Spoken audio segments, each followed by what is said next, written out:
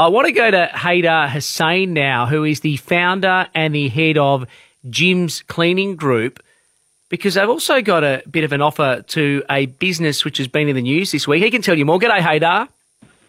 Good afternoon. I'm good, Haydar. You're giving sacked Godfreys employees the chance to run their own cleaning business. Yes, I just thought that that's the right thing to do. I do have a relationship with Godfreys. They supplied our cleaning products for many years, and I know some of the employees personally. I just thought I've got to do something. It's a shame for them to lose their job like that. And is there any conditions on what sort of employees can apply? Full-time, part-time, casuals? No, everyone can definitely apply as long as they do work for Godfreys and it's fair income.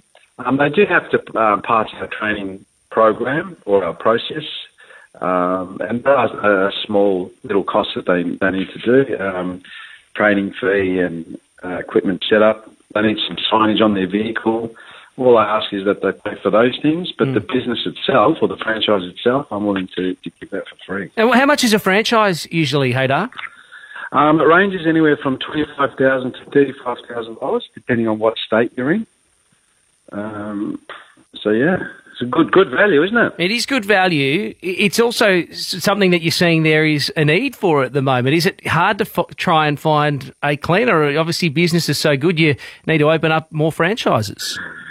Well, it's good that you ask that. We're knocking back about 20,000 jobs a year, and we're signing up about, on average, 40 new franchisees a month. So wow. We just can't catch up, yes. So we're doing all the right things, you know. We're doing the jobs properly, and the brand's definitely out there. Yeah, we just can't keep up with the demand. So why is that? Why can't you keep up with the demand? And if you've got 40 franchises opening up every single month, why have we got a shortage of cleaners, even beyond Jim's Cleaning Group here in Australia? I'm not sure, but I know from the Jim's Group, people keep calling us back because we do the right thing. We do have a vigorous training program, so whoever does the job does good work. We have a complaints process. If there's any issues, we'll go back and fix it. We're fully insured, police checked. You know, we do everything right. Opportunity to get in the door here, open up your own cleaning franchise, run your own business, run your own life.